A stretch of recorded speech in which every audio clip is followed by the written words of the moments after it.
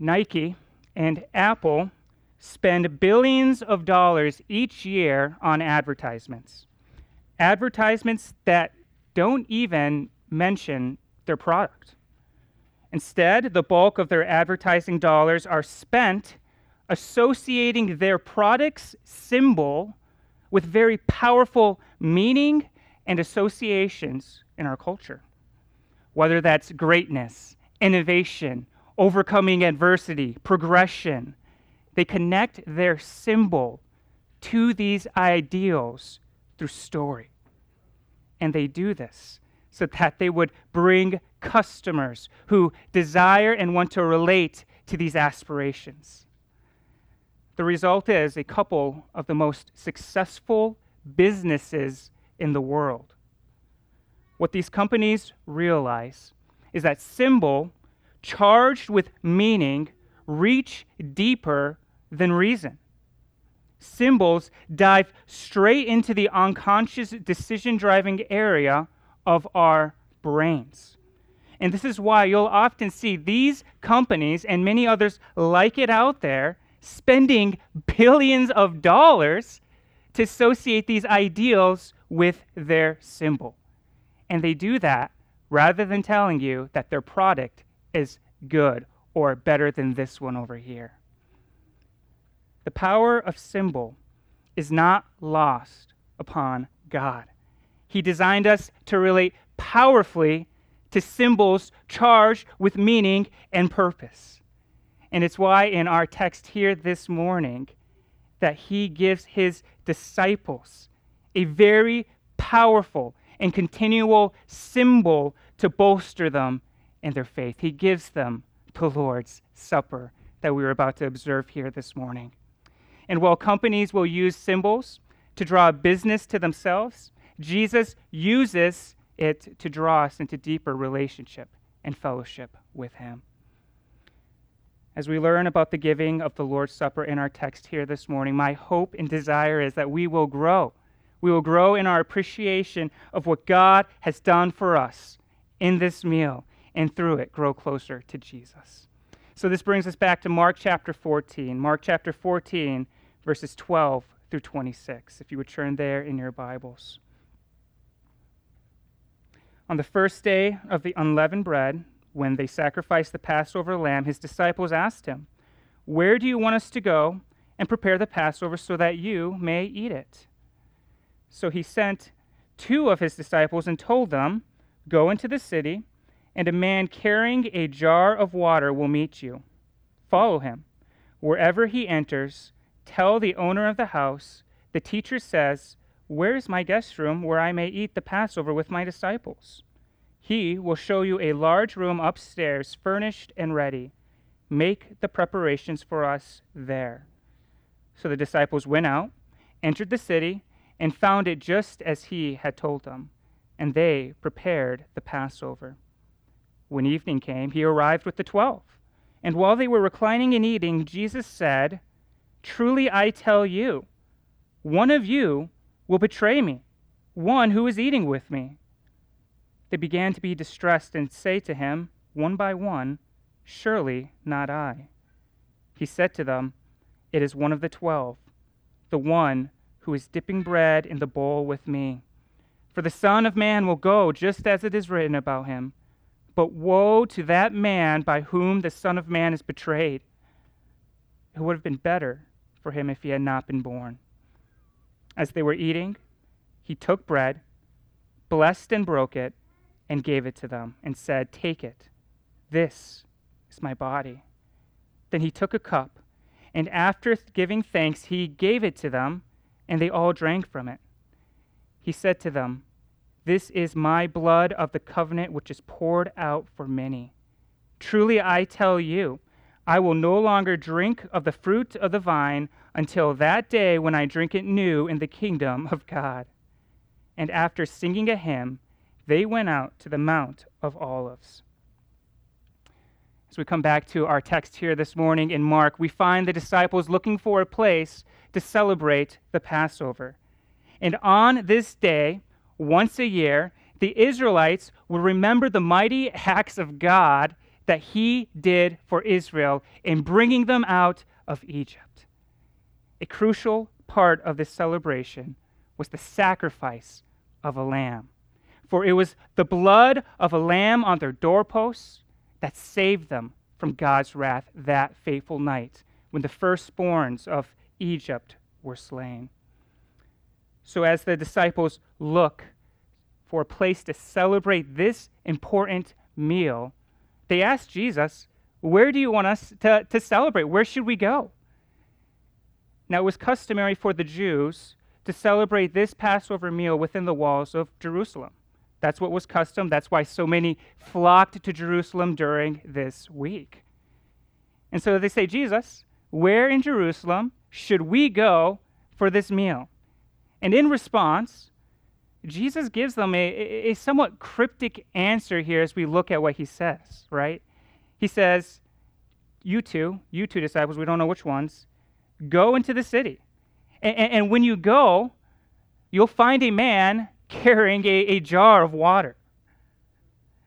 That's a bit odd, but it would have been odd for a man carrying a jar of water, for the women were the ones that often carried the water in this society. So they're to look for this man carrying a jar of water, which would have been abnormal, and then they're supposed to follow him. They're supposed to go after him and watch where he goes and follow him. And then whatever home he enters, they're to go into that home with him and then speak with the owner. And when they talk with the owner, they're supposed to say, the teacher says, where's my guest room where I may eat the Passover with my disciples? And in response, the owner of the house will show them a large room upstairs, furnished and ready to go. It's already prepared. And there, they can bring the food. They can make preparations for this very, very important meal that Jesus will have with his disciples. So as we read these instructions, I think maybe there are a couple questions that come to our mind. And the first is, did Jesus make these plans in advance without telling us? Is this some kind of divine foreknowledge? And the truth is, we really don't know. We don't know. What we do know is that Jesus knows exactly where he wants to celebrate this meal. But then we have a second question, and that is, why does Jesus then give such cryptic instructions to his disciples? Why does he tell them in such an odd way here? Maybe there was, more of a straightforward way of telling his disciples where to go. And what we don't know for certain, I think it may have something to do with what we read right before this account. If you remember from last week, Judas is seeking to betray Jesus at an opportune moment. He's looking for a good opportunity each and every second now. But in order to delay that betrayal, I think Jesus here takes time to carefully instruct two of his disciples in a cryptic way so that Judas can't betray him yet.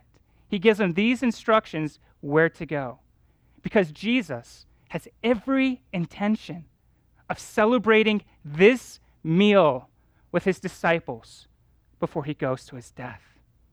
This meal is important, and Jesus is going to make sure nothing gets in the way of that. So the disciples go at his word, and they find everything just as he said. And they most likely prepare everything, and then they go back and join the rest of the crew. Now, the Jews would celebrate the Passover in the evening. So as evening comes, we read that Jesus and the 12 disciples then make their way back to this large furnished room where they will celebrate Passover together. And contrary to the famous Last Supper painting that many of you are familiar with, where they're sitting on chairs around this table, they're most likely sitting on the floor. And they're most likely in a reclined and relaxed position around the table, as this is how the Jews would celebrate these types of meals. It's also possible that at this meal, it was more than just the 12 disciples. It was a very large room, and it would have been normal to invite families to this important celebration. So whether part of Jesus' family were there or the disciples, we don't know. There may have been. But the room is thought to have held around 30 to 40 people, a large room indeed. So here they are, the 12 disciples, maybe others with them, we don't know. But while they're eating this celebratory meal, signifying their deliverance from Egypt, Jesus, seemingly out of nowhere, drops a bomb on everyone present.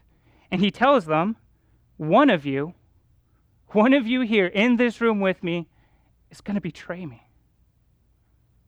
Now, we know that Jesus is going to be betrayed. We were told that already. But this is the first time the disciples are hearing it. And you can immediately feel the change in the atmosphere. Someone in that room with Jesus is going to betray him.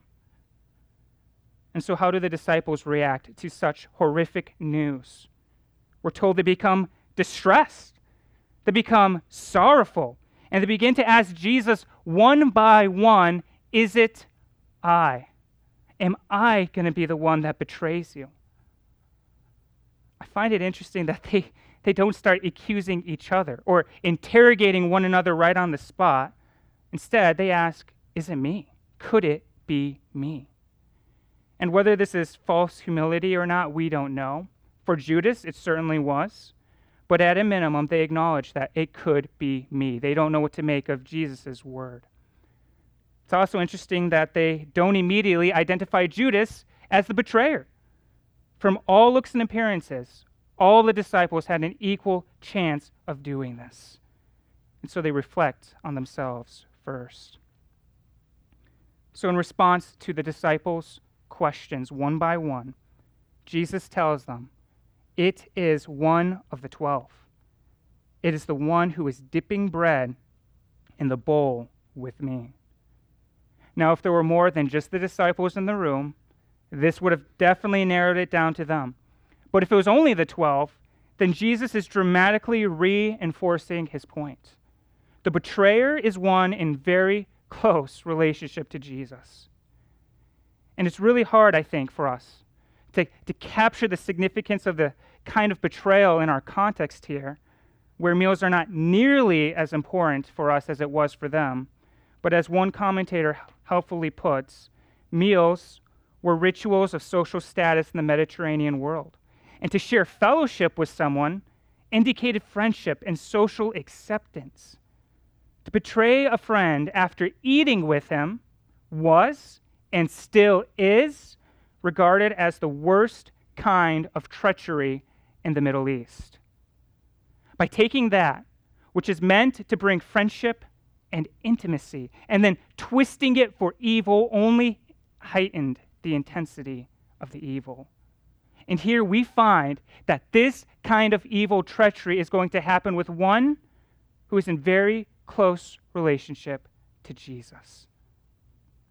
Now, as terrible as this is, as awful as this is, Jesus tells us something surprising here. He says, for the Son of Man will go, just as it is written about him. So as bad as this is, Jesus tells us it is necessary because it has been written that this must happen. In other words, this has all been planned. My betrayal must happen and occur just as it was written about me.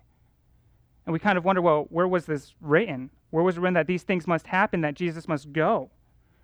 And maybe he's thinking of a couple different passages here. Perhaps Psalm 41:9, which tells us, even my friend in whom I trusted, one who ate my bread, has raised his heel against me.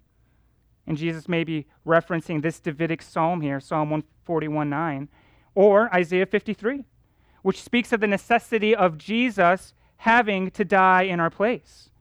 And so he might be referring to one or two of these. We don't know. But whatever passage Jesus was thinking of here, it's clear that as awful as this betrayal is, it's necessary. But just because it's necessary doesn't let the person who did this betrayal off the hook. In fact, Jesus continues saying here, but woe to that man by whom the Son of Man is betrayed. For it would have been better if he was not born at all. These are some incredibly strong words from Jesus here. And he highlights in it the personal responsibility of Judas and the guilt that he would have to bear. In other words, you can live a life of such treachery and evil that would be better if the world never knew you at all. And so from Jesus here in these words to Judas and to his disciples, we learn to hold then the tension of God's sovereignty firmly with the responsibility of humans for their actions. For even though God can and does use the sins of man to bring himself glory and honor, it doesn't excuse the sins that man commits. God will judge sin.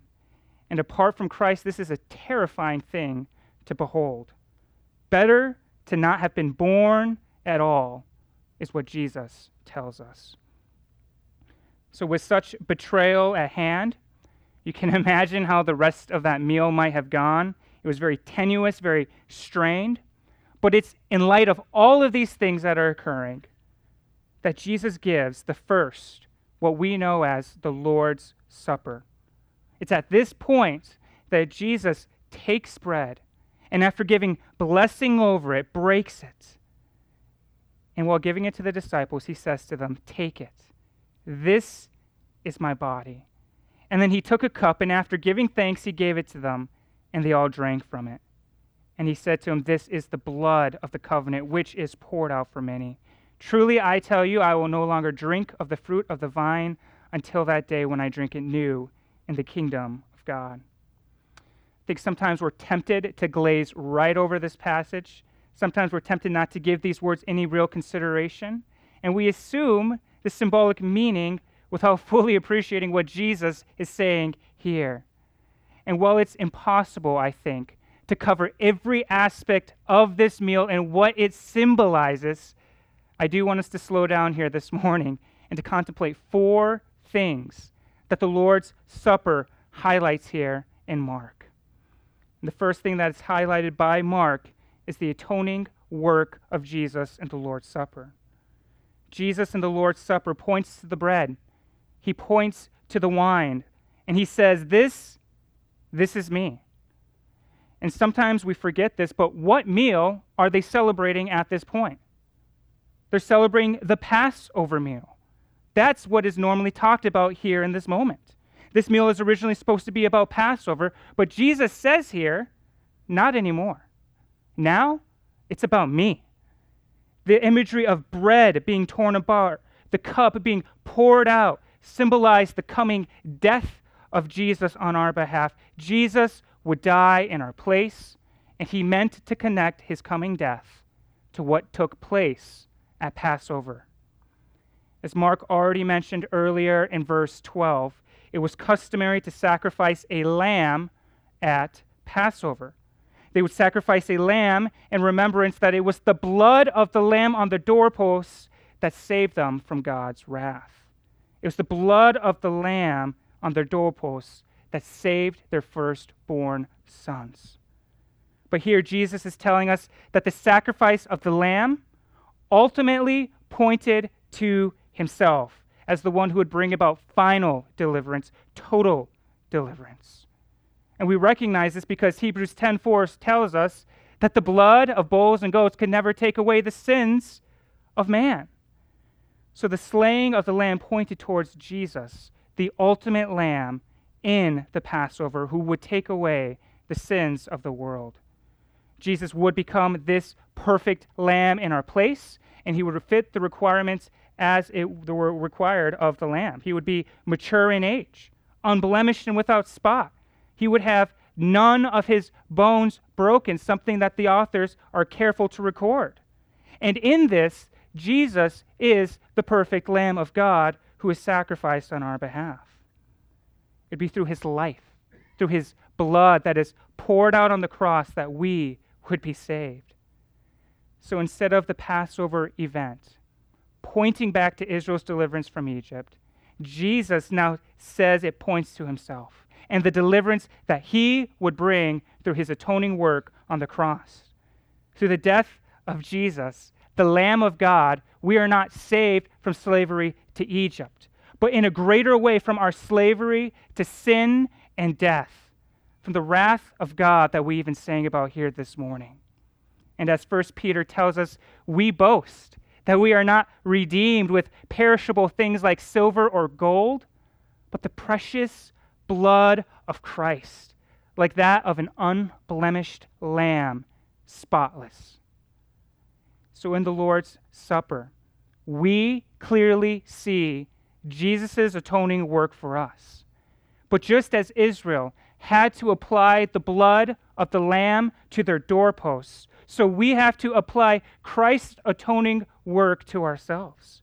And we do this through faith in the finished work of Christ, through faith in his body torn for us and his blood shed for us. And for those who haven't trusted in Christ's saving work and applied his atoning work to yourself, know that Jesus calls all of us to trust him, to believe that Jesus is your lamb, the one who has taken your place for your sins. And for those of us who have applied Christ's blood already to our lives and have found this salvation, we rejoice. And we give thanks each and every Sunday that we see this visual reminder in the Lord's Supper. For we see the gospel proclaimed.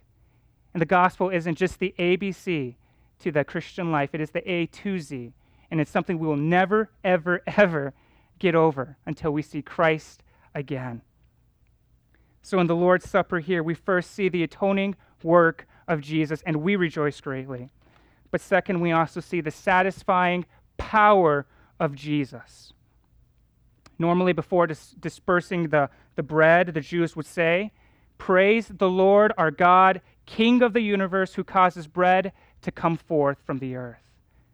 But here we find Jesus saying, "I give you bread. I am the bread. Be satisfied in me."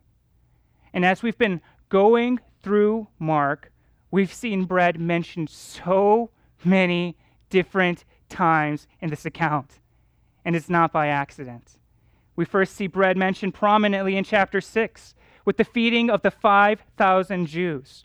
Jesus fed them all in chapter 6. And what do we read afterwards? They were satisfied completely. And there were 12 baskets left over. But then we're told something interesting near the end of the chapter. Verse 52, the disciples don't understand about the bread. They don't get it because their hearts were hardened. We see bread mentioned again in chapter 8 in the feeding of the 4,000, except this time it's Gentiles that are fed. And there are 7 baskets left over. And then guess what happens again right afterwards? The disciples, they don't get it. They're grumbling and complaining that they don't have bread, even though the one who provided it is right next to them. So Jesus warns them against unbelief and reminds them how he satisfied both crowds with more than enough left over. And then we come here in the Lord's Supper, and Jesus breaks bread, and he gives it to them, and he says, "I am the bread. I'm the one who sustains and satisfies, both Jew and Gentile. I'm the one that fills you completely." And in the Lord's Supper, Christ is reminding us of what he does for us, not only in satisfying the wrath of God, but the endless void that exists in each of our hearts. But like the disciples, our hearts are often hardened, and we often forget. We forget that Jesus satisfies. We forget after the feeding of the 5,000. We forget after the feeding of the 4,000. And so we come to the Lord's table, and we remember that he satisfies us and nothing else. This is a reminder that we desperately need, for we are so often like the disciples, and we go to other things and wonder where our satisfaction will come from when Jesus is right there. So in the Lord's Supper, we're reminded of his atoning work in that he satisfies us completely through his life and his death on our behalf. But we also remember the new covenant in his blood. Mark tells us here that after they drank from the cup, Jesus tells them, "This is my blood of the covenant, which is poured out for many." This is my blood. Blood was sometimes used to make or seal a covenant with another party. And we read of this in the Old Testament, in Exodus 24, where Moses sheds the blood of an animal to communicate the covenant between Israel and God. But unlike the old covenant that was made with animal blood, here Jesus enacts a new and a better covenant with his own blood. Jesus gives the new covenant that God promised in Jeremiah 31, where God would forgive the sins of his people, where his people would truly know him as their God from the least of them to the greatest, where they would have his teaching inscribed on their hearts, and where they would be given the Spirit and be able to come directly into his presence. And so Jesus, through his death, will bring his people into the new covenant with God by the shedding of his blood on the cross. And through his blood being poured out for me and for you. In this we rejoice, because we are now the new covenant people of God, built on better promises than the old. We have God with us. So God gives us the Lord's Supper, and in this we're reminded of the new covenant blessings we've been given. But we are also reminded of Christ's inevitable return, the return of Jesus. And so though Jesus is about to be betrayed, though he's about to die by one of his closest disciples, by his betrayal, he doesn't leave them without a word of hope here.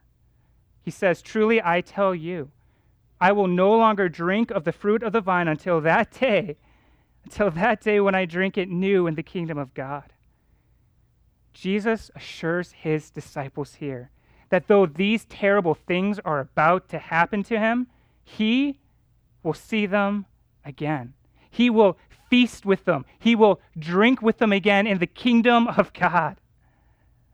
And in these words from Jesus, we think of the promises given in Isaiah 25, 6 through 8, where a very similar promise is already made by God to us in the end. In this text, we read that the Lord of armies will prepare for all the peoples a feast of choice meat, a feast with aged wine, prime cuts of choice meat, fine vintage wine, and on this mountain he will swallow up the burial shroud, the shroud over all the peoples, the sheet covering all the nations. And when he has swallowed up death once and for all, the Lord God will wipe away the tears from every face and remove his people's disgrace from the whole earth, for the Lord has spoken. So where this meal helps us to remember what Christ has done for us, it also is a foreshadowing of the coming meal that we will one day have with Jesus in glory, the resurrected Christ. And when we have that meal filled with fine meat and wine, we're told every wrong at that point will be made right. Every tear that we've ever shed wiped away, and death swallowed up once and for all. We will be with Jesus. And so these are the words of hope that Jesus leaves his disciples before his betrayal. And as they prepare to leave to the garden, where he will be handed over for our sins, they sing a psalm, most likely a Hallel psalm, Psalm 118, which spoke of the stone that the builders rejected. Jesus will be rejected for us. And in the Lord's Supper, we remember all the benefits that are ours because of him. We remember these powerful symbols charged with meaning and purpose, and we allow it to sweep over us and conform us more to our hope in Jesus Christ alone. We remember his atoning work, that he satisfies, his new covenant, and his inevitable return. We remember Christ. So let us appreciate here this morning as we partake this meal and everything that it symbolizes for us.